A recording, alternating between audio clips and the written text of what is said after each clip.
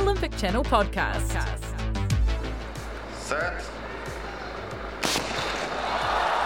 The roar, the celebration before the race is even over, pumping his chest, arms outstretched, smiling. An Olympic gold, a world record in the 100 metres. This doesn't happen often. It's 10 years since Usain Bolt's incredible 2008 win in Beijing. The race that shook the world. If you ask Usain, show yourself to other galaxies in 9 seconds, I think that's the race he'd use. That was Atto Boldon. My name is Ed Knowles, and this is the official Olympic Channel podcast. Each week we find for you the very best Olympians, and we ask them to go in deep about the biggest Olympic talking points. We want you to think just like an Olympian. Olympic Channel podcast. Coming up, four-time Olympic medalist, coach and commentator Atto Boldon dissects what made that race one of the best ever. I don't think that there's any race that had that utter shock. Plus, Atto speaks about the memorable celebrations, attitudes to Bolt's attitude, and an untied shoelace. Olympic Channel podcast.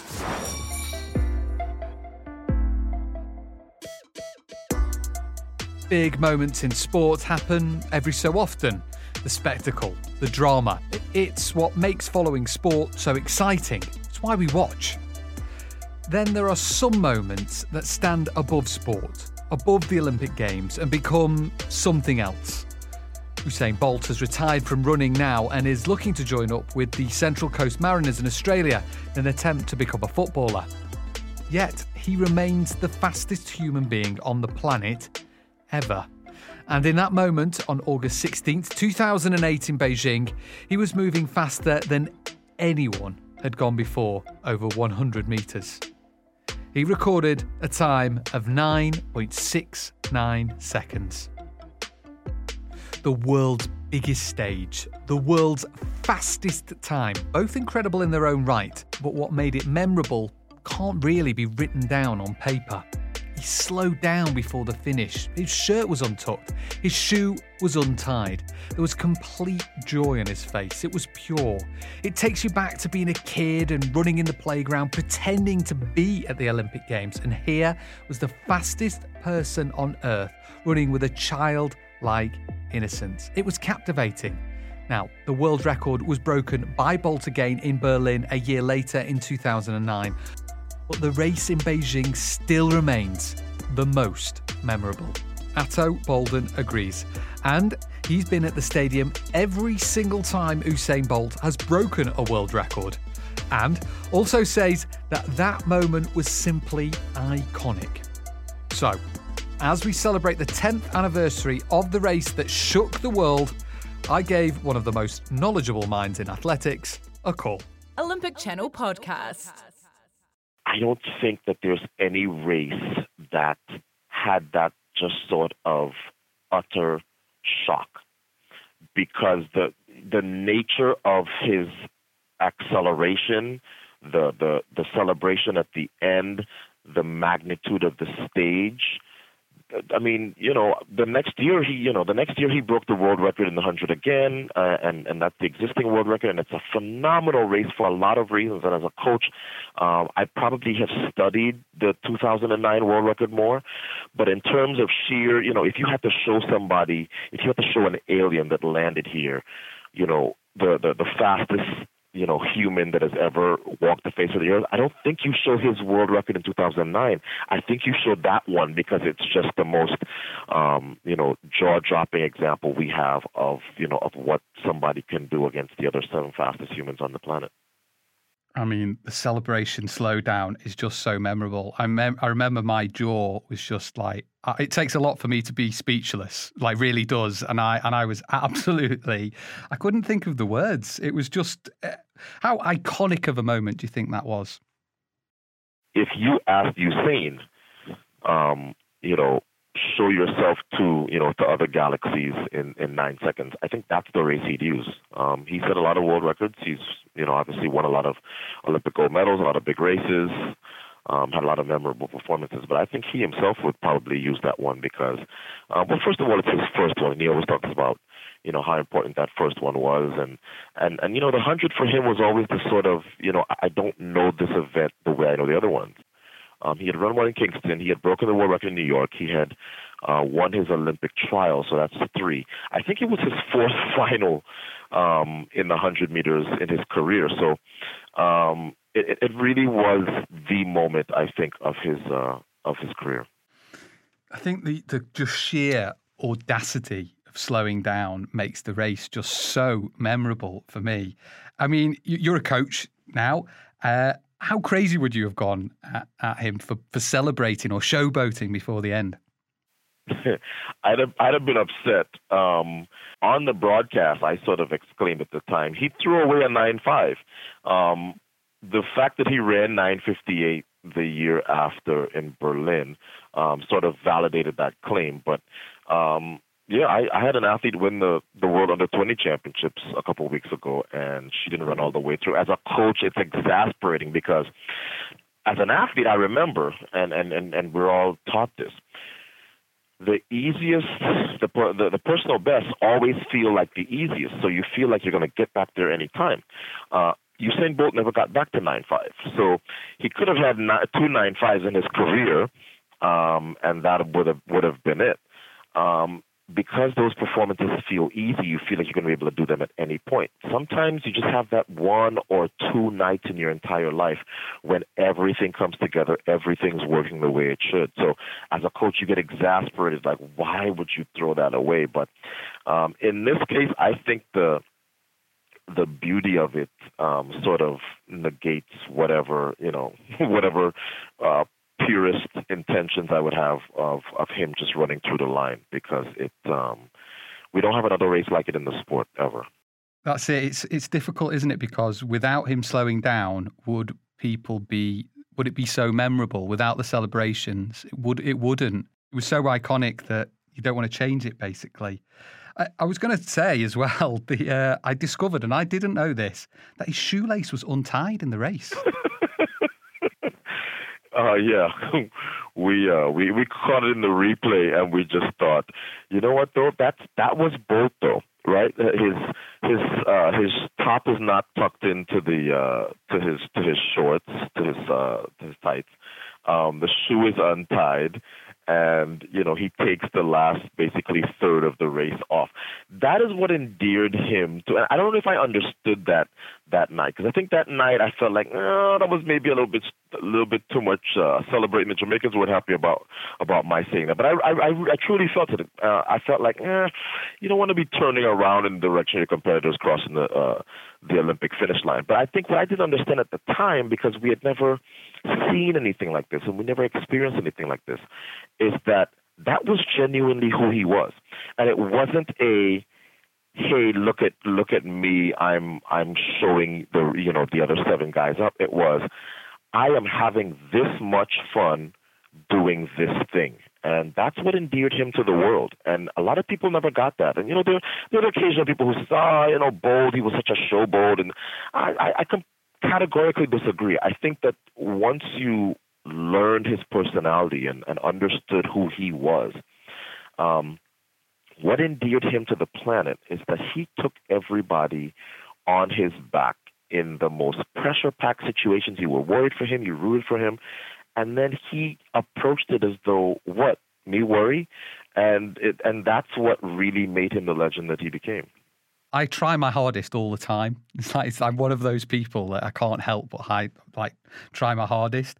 And he's there, not even trying his hardest, on the biggest night of his life, in the 100-meter final with millions of people watching it. And I guess for some people, that kind of doesn't embody the Olympic spirit. But then when you see, there's the pure joy in watching Usain Bolt enjoy himself. Never mind being Usain Bolt and actually running like that, because he's just clearly absolutely having the time of his life.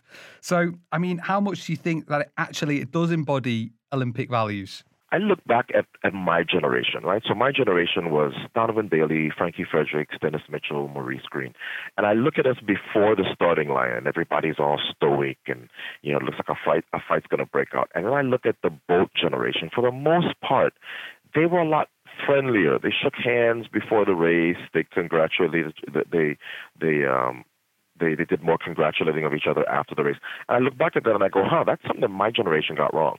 Because I think if you have kids and young adults around the world looking at what the Olympics should be, it should be more of what Bolt was about and a little less of what we were about. We didn't know any better, and that's fine. But I really do look back at some of his races and go, that's the way you should approach it. Now, of course, it had to take supreme confidence, the supreme confidence of Bolt to even be in that sort of a frame of mind. Because if I know I can run 9.6 or 9.5 and nobody else in the race can run 9.8, I can go in there extremely confident. But it is something I look back and I go, that was a really good example. There was other people in that race, of course. The man who came second was Richard Thompson. I'd forgotten, but when I rewatched it, he went absolutely crazy after that. He went, I don't think I've seen anyone go as crazy as that. I'm trying to think, but I can't recall at the moment. Have you ever spoke to him about the race? I mean, he's also from Trinidad and Tobago. Richard and I are pretty close. In fact, I coached Richard very recently. But back then, I had just recruited him to my club, and he and I had the same manager during our careers. And he called me after the first round, and he had a conversation with me. And essentially, he was a little concerned because he says, "Wow, are you seeing what Bolt is doing?"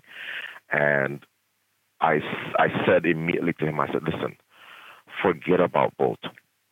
There's nothing that you, Jesus, or the 12 disciples can do about what Bolt is probably going to do in that race."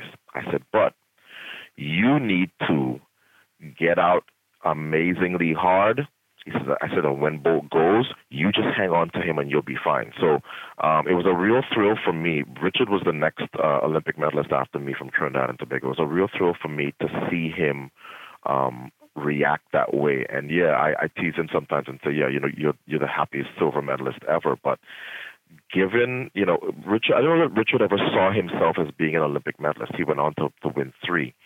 But I don't know that Richard ever saw himself as a 100-meter Olympic medalist until that year. So it's the relief of winning your first Olympic medal, but I think it's also him just being elated that nobody else besides Bolt beat me, and this race is going to be shown a lot. One of the things that kind of struck me in the documentary I Am Bolt was when Ziggy Marley, Bob's son, said that he admired that Bolt had achieved all that he'd achieved without losing his identity. Now, that's a really easy thing. Everyone would be like, well, of course I'll do that and not lose my identity. But actually, the more I think about it, it's so hard to do because really it's a normal part of becoming an elite athlete. You leave those parts of your personality because you're not focused. If you're not doing those things, you've got to get up at a certain time. You have to go to bed. You have to eat right. I mean, how much is losing your identity a normal part of becoming an elite athlete?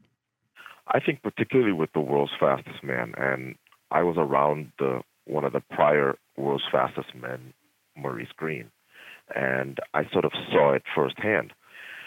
It's not the racing that gets you. It's not even the training. It's being called upon to be the world's fastest man for appearances and ads and just having to be that person and be on all the time. So, when Maurice was the hungry kid coming up, it was different. Nobody wanted him for photo shoots and for TV shows and so on. And your training had a certain very strict regimen. And then I saw, after 1999 and into 2001, I think 2001 was the last really good year that Maurice had. It became a frenzy. Bolt, not only did he not lose his identity, I think Bolt never lost any of, what he was prior to 2008.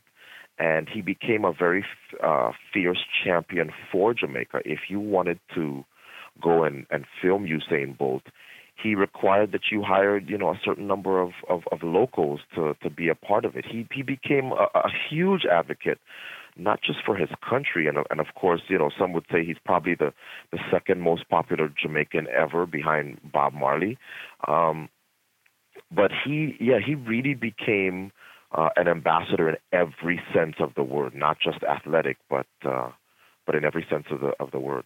So the focus versus showboating as a coach, the received wisdom is to kind of block out the crowd, as you were saying, and totally just stand at the start line, totally concentrating on yourself, kind of almost meditating, basically. But Bolt kind of embraced the crowd, and they absolutely loved it, and it was adored for it, as well as winning. But what do you tell the people who you are coaching? Well, I have 2 videos that I show of pre-100-meter focus. The first one is Linford Christie in 1992 in Barcelona, before the sound of the gun in the 100-meter final. Linford almost looks like he's in a trance. He's barely blinking. He looks like he is in full meditation. And then you have Usain in 2008, who is looking left, looking right. He's doing the world pose. He's looking up in the stands. I tell my athletes I want them somewhere in between. So not quite in the trance, but I also don't want you at the end of the day, the 100 is like a choreographed dance, and my athletes have to respond to the gun, go through their dry phase, and then come out of that and maintain until the finish line. I coach young athletes, so maybe they will grow into, to have the sort of prowess where they can sort of embrace the crowd, and sort of everything else will come instinctively, and they can just worry about, what they're doing now as opposed to what they have to do after. But I, as a coach, I just think that that's what made Bolt that much more amazing, because I think people would be at home, and you're stressed at home watching him, and he is on the starting line looking like, he hasn't a care in the world, and this is just 9 seconds I have to take care of. This is just 9 seconds that's going to interrupt, the party that is my life. I don't think there has been anyone, certainly in my lifetime, where you kind of supported the favourite. He's like totally not the underdog, but you'd be gutted if he lost. He always, every single Olympic Games came around, and there was always something where you were like, I really hope Usain Bolt wins.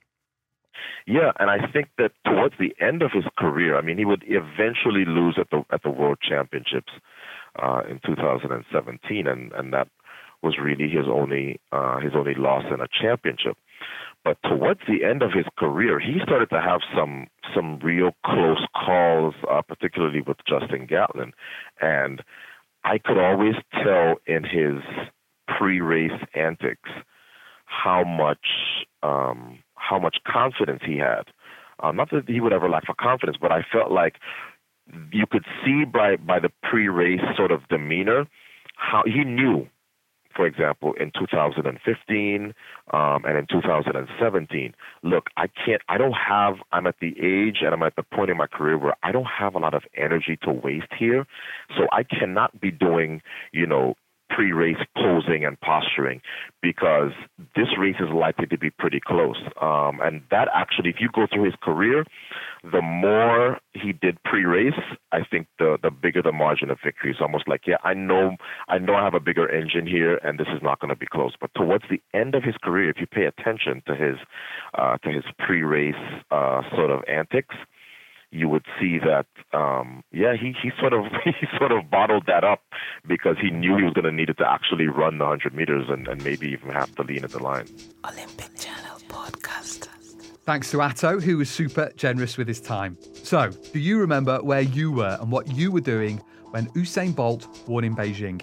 I was at my first job in the newsroom of Setanta Sports News in London, and I can vividly remember watching it on a tiny monitor and screaming at the end with the rest of a rowdy newsroom. It was probably the moment of the sporting year.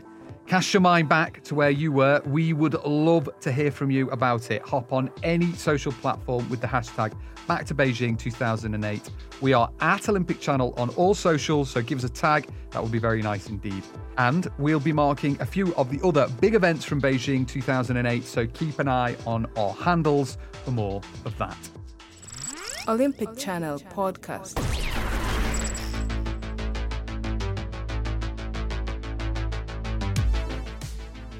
everyone who got in touch over the past week about last week's podcast with the truly amazing Keegan Randall. Thank you. She won gold in Pyeongchang 2018 in cross-country skiing. Less than 3 months later, she was diagnosed with breast cancer. She spoke to me in a pink wig less than 24 hours after shaving her hair because of the treatment. Spencer Milton Manuk sent me a direct message on Instagram saying it was a super powerful interview, and at Miyoko_Junsai tweeted to say, "Dear Cancer, please leave Keegan Randall alone." Big love to Keegan, and I highly recommend having a listen to that episode.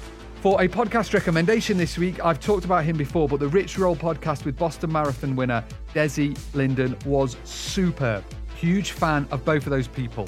Great to relive that race with her as well. Well worth jumping on. I've got a few more thank yous to give out.